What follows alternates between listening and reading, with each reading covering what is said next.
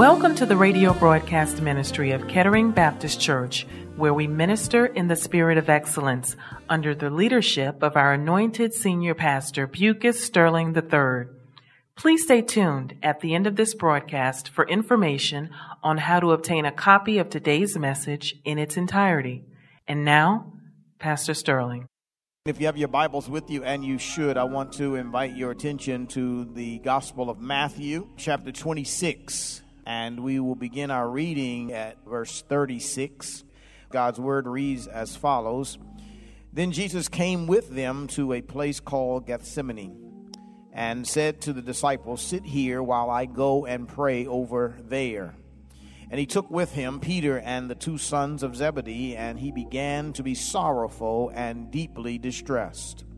Then he said to them, "My soul is exceedingly sorrowful, even to death. Stay here and watch with me." And he went a little farther and fell down on his face and prayed, saying, "O my Father, if it is possible, let this cup pass from me. Nevertheless, not as I will, but as you will." Then he came to his disciples and found them sleeping and said to Peter, "What? Could you not watch with me 1 hour? Watch and pray, lest you enter into temptation. The spirit indeed is willing, but the flesh is weak." Again, a second time, he went away and prayed, saying, "O my Father, if this cup cannot pass away from me unless I drink it, your will be done." And he came and found them asleep again. Their eyes were very heavy. And so he left them, went away again, and prayed a third time, saying the same words. Then he came to his disciples and said to them, "Are you still sleeping and resting? Behold, the hour is at hand that the Son of Man is being betrayed into the hands of sinners. Arise, let us go. Let us be going and see what my betrayer is at hand." Father in heaven, we honor you today. We bless you for this privilege to preach the gospel of Jesus Christ. We thank you for your grace that has blessed each and every one of us to be able to wake up this morning and be able to come to the house of God. Thank you, Lord. And even now we are praying that your word would come forth in such a way that it would meet the hearts and the needs of those who are listening. Father, I pray that you would permeate every soul, every being, that you would help us, God, to be more of what you've called us to be. For that one who's lost and on their way to hell, it's my prayer, God, that you would, by the preaching of the gospel, prick their hearts, open their eyes and their understanding, cause them to realize that they need a Savior, and the only one that can save them is you. Cause them to come asking, "What must I do to be saved?" Father, for that one who's drifted in fellowship, draw them back into fellowship with you, that the communion might be sweet once again. Father, we pray that the body of Christ be edified, and that your name be glorified. That as I stand to declare your word, God, that you would give me what I need, strength in my body, clear articulation of speech and thought, that your word might be pleasing to you as it comes up this day. Have your way, God, and we will forever give your name all the glory and all the honor and all the praise, for it is in Jesus' name I pray, with thanksgiving and expectation. Amen. Kettering, we have been on a journey through a series of messages entitled Prayer Power. Prayer Power, as we've been going through this series of messages, the hope is that you are growing in your understanding, your ability, your articulation, and your comprehension of prayer. And even beyond that, that you understand how much power there is in prayer. We started this journey in Matthew chapter 6 from the subject matter, the outline for prayer. From there, we went to Isaiah chapter 38, spoke to you from the idea and invitation to pray. Thirdly, we were in Psalm 34, speaking from the subject matter, God's posture for man's prayer. Last Sunday, we were together in Jonah chapter 2, and we spoke there from the subject matter, praying from a place of punishment. As we looked at Jonah's situation, we found out that sometimes in the midst of being punished, we have the best prayer times we can have. But in the middle of those prayers, God answers those prayers and even extends grace in the midst of your punishment. Not that you don't get punished. You still going to get punished. But God will give grace in the midst of punishment as you reach out and extend yourself in prayer to him. So this morning we find ourselves here in this book of Matthew, in this fifth and final part of the series of messages. And as I look in on this particular text or this morning, I have to ask a question. How many people here today realize and would say, I know beyond a shadow of a doubt that life is unpredictable? Life is very unpredictable. At any given moment, boom, something happens. Everything changes. Doesn't take long. You didn't even know it was coming. You was on your way doing something else. You was doing your regular routine and everything was wonderful. Then all of a sudden it's over and things have changed and it's a whole new paradigm that shifts in your life. And now your whole life is upside down and things have gone completely differently. Unpredictable situations, unpredictable scenarios that we all have opportunities and all have occasions to run into. Now, on the other hand, there are also some very predictable situations, some things that we know are coming. Amen. We know it's coming down the road. We can predict it. We have knowledge of it. And we know that it's going to equally change our life or change our situation or change our circumstance. And things are going to be different as a result of what's coming down the road. We've got the date. We've got the time. We know that it's coming. It's not a surprise. Like it's kind of like folks say, Christmas snuck up on me. No, Christmas is the same day every year. It's December 25th all the time. You know it's coming. Amen. Now, you may not have been paying attention that it was coming, but you knew it was coming. Amen. And in that kind of way, there are certain things that are coming in our lives that we can predict and we know that are coming. Now, because both of these statements are true, they are both unpredictable and predictable things that happen in our lives. Because they are both true, it would behoove every Christian to follow the example of the Lord Jesus Christ in the text that we've read in your hearing this morning. For Jesus is in the midst of facing a predictable situation. He knows things are about to change. In fact, earlier in chapter 26, I believe right around verse 1, at the very beginning, he tells his disciples in a couple of days, the Passover is going to come and I'm going to be delivered up into the hands of my enemies to be crucified. So he knows trouble is coming. It's not going to be a surprise to him. It's coming. And so guess what? 2 days later, they gather together. They eat the Passover together. Jesus there institutes the Lord's Supper with his disciples as they sit around the table. They leave out of having the Lord's Supper, go out to the Mount of Olives, sing a hymn on the Mount of Olives, and then he moves them from the Mount of Olives into this area called Gethsemane, where Gethsemane, the word itself, means the oil press. It's the place in the midst of the olive vineyard where they would take the olives, and there the olives would be put into this press, and the oil would be extracted by pressing the olives in very tightly. And so he takes them there, and it is there in this garden of Gethsemane, that Jesus begins to pray in preparation for what's coming. I want to talk to you today in this fifth and final part of the series from the subject matter, preparation prayers.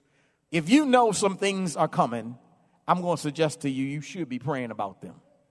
If you know it's coming, I'm just going to suggest that you might want to be praying about that. And if you know that life is unpredictable, it might be helpful for you to be praying about the unpredictable things that are also coming your way. Are y'all still here with me? In these three prayers that we see here in the text with Jesus, we can learn from him and we can glean from him some things that will help us in our preparation prayers. The first thing that I want to extract from this as we look in this text, here is Jesus in the Garden of Gethsemane, verse 36. He came to this place of Gethsemane. He said to his disciples, sit here while I go and pray over there. He took with him Peter and two sons of Zebedee, and he began to be sorrowful and deeply distressed. And he said to them, my soul is exceedingly sorrowful, even until death. Stay here and watch with me. And then he went a little further and fell down on his face. The first thing I want to kind of glean and extract from this text for us that will help us in our preparatory prayers or our prayers of preparation is that you need to pray with partnership and in private for God's will. As Jesus is here in the disciples, he's got 12 disciples here, but notice in this text, he doesn't take all 12 disciples with him when he goes to pray. He only extracts from the 12 the three that are of his inner circle, Peter, James, and John. These are the ones that seemingly, through the examination of all the Gospels, are most close to him, are in his most intimate circle, and they have a greater sense of compassion towards him. So he picks those 3 out to come and join him, to partner with him in prayer. Can I talk to somebody this morning? It's good to have some partners to partner with you in prayer when you know you're getting ready to face some difficult situations. Lord have mercy. Matter of fact, I don't even have to teach that. Some of you already know, because you know when you've got bad things coming your way, you call up sister girl, brother man, you call up mama, you call up auntie, you call up grandma, you get some partners to partner with you in prayer. I don't know why. Sometimes I think just because you might think your prayer might not make it. Pastor, why would you say such a thing? Because sometimes people call me and they say, Pastor, can you pray with me and pray for me, partner with me in prayer, just in case your prayers are surely going to make it to heaven. Yours will make it too. But it's good. It's good to have some people to partner with you in prayer when you're going through some predictable things, but even more so when you know you're getting ready to face some unpredictable things. It's good to have some partners who are compassionate towards you, that will pray with you and pray for you while you're coming into your situation. However, I do want to throw out a word of caution. When you gather up your partners in prayer, I need to throw this caution out. Don't necessarily expect that they're going to stay with you all the way. Pastor, why would you say that? I'm saying that because I'm looking at the text. Because Jesus took these 3 out of the 12, they're very close in a circle. He called them together to pray with him. He tells them what's going on in his life. And he says, pray with me just for a little while. And every time he went to go check on them, they would sleep. So I just want you to know, just in case, don't get mad at your partners when they fall asleep on you. I'm throwing out a caution for you. Even though you get some partners to pray with you, some of them might fall asleep on you. Some of them might not make it all the way to the end with you, but it's still good to have some partners praying with you. Got any witnesses in the house? Amen. Matter of fact, can I just throw this out? Some of us are guilty of being those sleeping partners. Amen. Because your brother, your sister, they called you and say, hey, I'm going through this, or they saw you in church and say, please pray for me. And we forget about it. And then they come back and they say, thank you for your prayers. Everything worked out. And you act like you prayed and you ain't never prayed. You fell asleep. You slept through the whole thing. You didn't even know what was going on. But it's good to have some partners in prayer. But I do need to throw that caution to you. Jesus says here in the text, my soul is exceedingly sorrowful, even unto death. What Jesus does in the midst of talking to his partners in prayer, he shares with them exactly how he feels. Can I talk to somebody this morning? It's okay to have some people to pray for you and give them the generics of what's going on in your life. But you need some folk that you can really tell how you really feel about what's going on and where you really are. Amen. You need to be able to you got to have at least 1 or 2 people in your life that you could be really honest with, that you're not concerned that they're going to judge you, and that you're not concerned that they're going to try to correct you, but they're going to hear you at what you say. Jesus tells them, now you got to remember this. This is Jesus. He's the Son of God. He was born of a virgin. He's been performing miracles all over Jerusalem. He's the man in town. And yet he comes together with 3 of his inner closer circle, and he says to them, my soul is sorrowful even unto death. I'm in agony here. I'm being pressed in here, and I need some support. If Jesus can do that, surely we can. And Jesus says, I'm sorrowful, I'm distressed. I'm like that olive in the press that's being pressed on every side. The situation is getting tight. It's pressing me in. Anybody ever been there? Where everything seems to be pressing in on you. It's coming. It's the time is near. It's drawing near. And it's getting tight. It's getting difficult. It's getting complicated. I'm not sure how I'm going to make it through this. I'm not sure I want to really face this, even though I know it's coming. Something's coming. A trial is coming. A hearing is coming. A divorce is coming. An operation is coming. Some situation is coming in your life. I'm distressed. I'm pressed. And it's mounting. The pressure is mounting.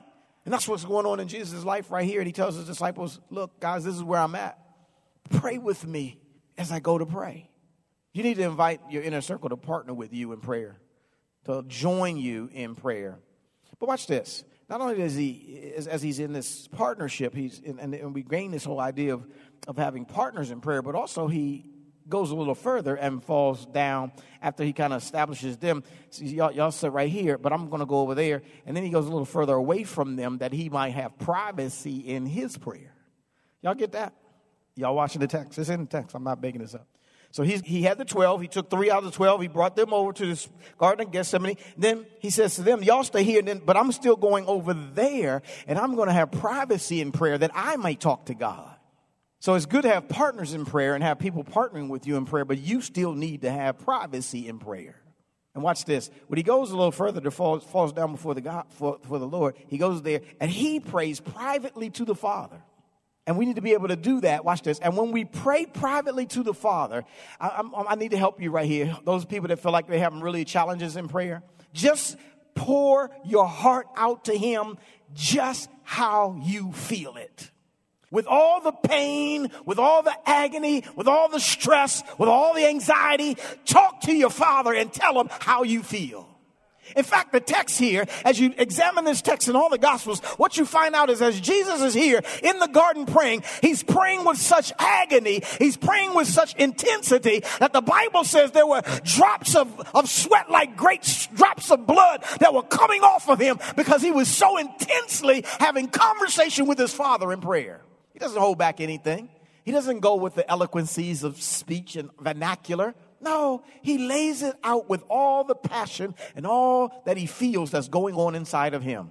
I want to encourage you, when you talk to the Lord in prayer, when you're praying in preparation for what's coming your way, just lay it all out on the line. Just if you got to cry, cry. If you got to shut your door, shut your door. If you got to turn up the music so nobody can hear you in there hollering and screaming, go ahead, turn the music up. But do whatever you need to do when you get privately before God, get before him and lay it out before him just how you feel it. Are y'all still here with me?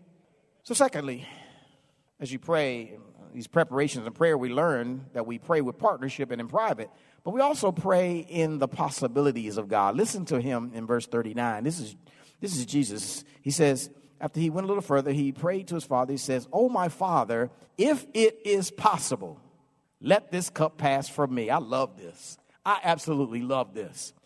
We have got to learn how to pray in the possibilities of God. Whew. He says, if it's possible. Now watch this. Even though Jesus knows what's coming, he knows what's on the way. He's God. At the same time, he's man, he's God at the same time. Even though he knows what's coming, he still asks his Father if there's a possibility of doing it another way. Woo! Lord, if Jesus can ask his Father for the possibility of redeeming mankind another way at that moment, how much more should you and I be able to pray into the possibilities of God? Now, I need you to hear this, because what Jesus is saying, Lord, if it's possible, let this cup pass from me, this bitter cup that I have to face. Lord, if it's possible that this bitter cup of taking on all the sin of the world, if it can pass away, if we can do it some other way, God, if this bitter cup that I have to drink of, if that's coming my way, if there's a way for me to get around experiencing this painful death of sin and mockery and shame, if there's another way, God, of me getting around being distanced from you and having you turn your back on me, if there's another way, God, if it's possible. He prays in the possibilities of his Father. And he says, Lord, if it's possible, let the cup pass from me. Listen, the possibilities of God are endless. Now, let me talk about our lives, because our situations are never going to be as critical as Jesus' are right there. These are eternal ramifications for everybody right here in the text. But we're really not usually dealing with those kind of eternal ramifications. I mean, the whole world is not going to hell in a handbasket if you don't get it right. Y'all get me? Y'all understand me? The depth of his situation is far deeper than ours. But watch this. But for us, if we can pray in the possibilities of God, what we've got to understand that no matter what you're facing, God has possibilities of it working out another way. And his possibilities are endless. Matthew chapter 19, Jesus says, speaking to his disciples in relationship to the rich man being able to go to heaven, he says, with man this is impossible, but with God all things are possible. Can I deposit that in your spirit? All things are possible with God. All things are possible with God. All things are possible with God. I know the doctor said that she's going to die, but all things are possible with God. And so we've got to learn how to pray. God, I know that the doctor said mama's not going to live, but if it's possible, can you work it out another way? I know that the lawyer said my child has going to do some prison time, but Lord, if it's possible, can we work it out another way? I know that they said I've got to go through this surgery, but if it's possible, can we do this another way? I know that this seems like I'm going to lose my house and my car, but if it's possible, Lord, you got to learn how to pray in the possibilities of God. I guarantee you there's some folks sitting on your row this morning who have prayed in the possibilities of God, and God has worked some miracles in their life. Do I have any witnesses in the house? As they say, it ain't over till God says it's over. And God's always got possibilities. He's always got another way. He's always got power to change the future. He's always got a way to change in the lawyer's mind. He's always got a way of being judged that's higher than the judge in the courtroom. He's always got a way of being a doctor in a sick room. He's always got a way, if it's possible. We got to pray in the possibilities of God. Pray, Lord, is there another way? If there's another way, I see it coming. But if there's another way, then he comes back and he says, but not my will. But rather, watch this. Nevertheless, not as I will, but as you will. We got to pray with partnerships and in private for God's will. We got to pray in the possibilities of God's will. But thirdly, we have to pray for the preference of God's will. Jesus prays in the possibility of God's will, but he also comes back and he says, but I prefer your will be done. I'm asking for a possibility. Nevertheless, not as I will, but my preference is that your will be done. Oh, Lord have mercy. It's okay to ask God for the possibilities, to pray in the possibilities of God. That's good, because the possibilities of God usually include our will. It's kind of the way we want it to work out. But the preference of God says, God, I trust that whatever your will is better than my possibility. I'm trusting you, God, to work it out. So I prefer your will to be done. Lord have mercy. I would suggest that life should teach you that God's will is always better than yours. Lord have mercy. I know that there's some things that you wanted and you wanted badly, but God didn't let you have them. But later on, God allowed you to see that his will worked out better than yours. Lord have mercy. I think we've got to just learn how to trust God enough to say, God, I know that you will have my best interest in mind. God, I know that you're not going to kill me nor destroy me. I know that you're going to work it out for my good and for your glory. I trust you, Lord. We've got to pray, God, I prefer your will to be done. I prefer that you make the choice for me. Oftentimes I have this conversation about with people trying to consider, is this the right person for me? I really want to know, is this the right man? Should I marry him or should I marry her? Is this the right woman? One of the things I learned in this whole scenario about things like that, it's always better to let God's choice be the choice. You know why?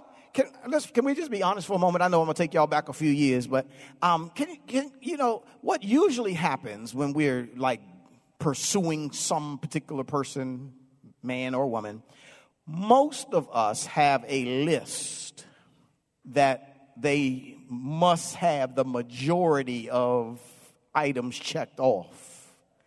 Amen, Jesus and the walls. And if they don't meet the list, we immediately reject them because they don't meet our list. Amen. And our list is based on our preferences. Amen.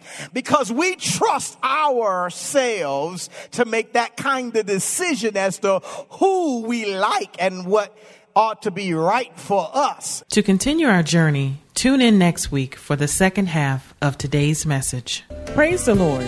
You have been listening to the radio broadcast ministry of Kettering Baptist Church under the leadership of Senior Pastor Bucas Sterling III, where we minister in the spirit of excellence. We pray that you have been richly blessed by today's message. Financial contributions in support of this ministry are welcome. We thank you in advance for uniting with us in kingdom building. For a copy of this sermon on CD or to hear this message again on the web, please visit our website at ketteringministries.org and remember to reference the title or broadcast date. We hope that you have enjoyed our journey together, and we invite you to join us for one of our Spirit-filled worship services, Sundays at 8 a.m. or 11 a.m. at our new edifice called the Legacy Center, located at 6909 Crane Highway, Upper Marlboro, Maryland. For additional information, go to our website at ketteringministries.org or contact our church office at 301-627-9500. Please join us again as Senior Pastor Bucas Sterling III and the Kettering Baptist Church family minister in the spirit of excellence.